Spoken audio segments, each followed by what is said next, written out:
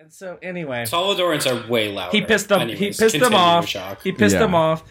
And two relatives came to stay at the house that he'd been calling the police on.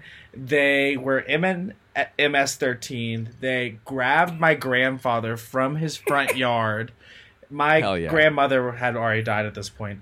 They stole his car.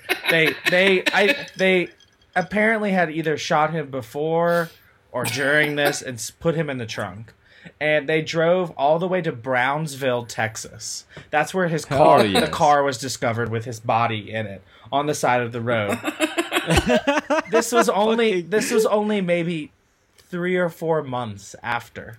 Now keep in mind, my father told me none of this. I found this all secondhand from random family friends and relatives, but not my parents. My dad always told me that he had died from a heart attack. Right. And my dad Likely had story. been looking for him for like 5 or 6 months, and he had been kidnapped by this MS-13 member, and there was like a whole, it was just like a whole thing. Wow. That's really crazy. Also, Shock. I'm just gonna go ahead and say I commend. You support MS-13. Exactly. In this situation, I'm like, yes, They did a good job. they did a good one. They did it, yes. It wasn't a whoopsie. I'm glad it wasn't Bozo. Bozo sounds like he would have been a lot of fun. Bozo sounds fun. I want to have a drink with Bozo. But Bozo was pretty good. He was great.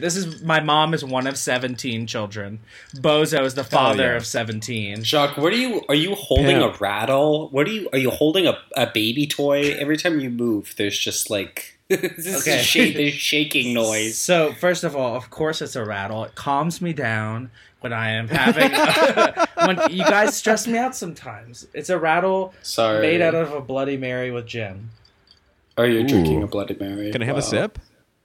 Here. Oh, stop! I hate the noise. I hate the noise.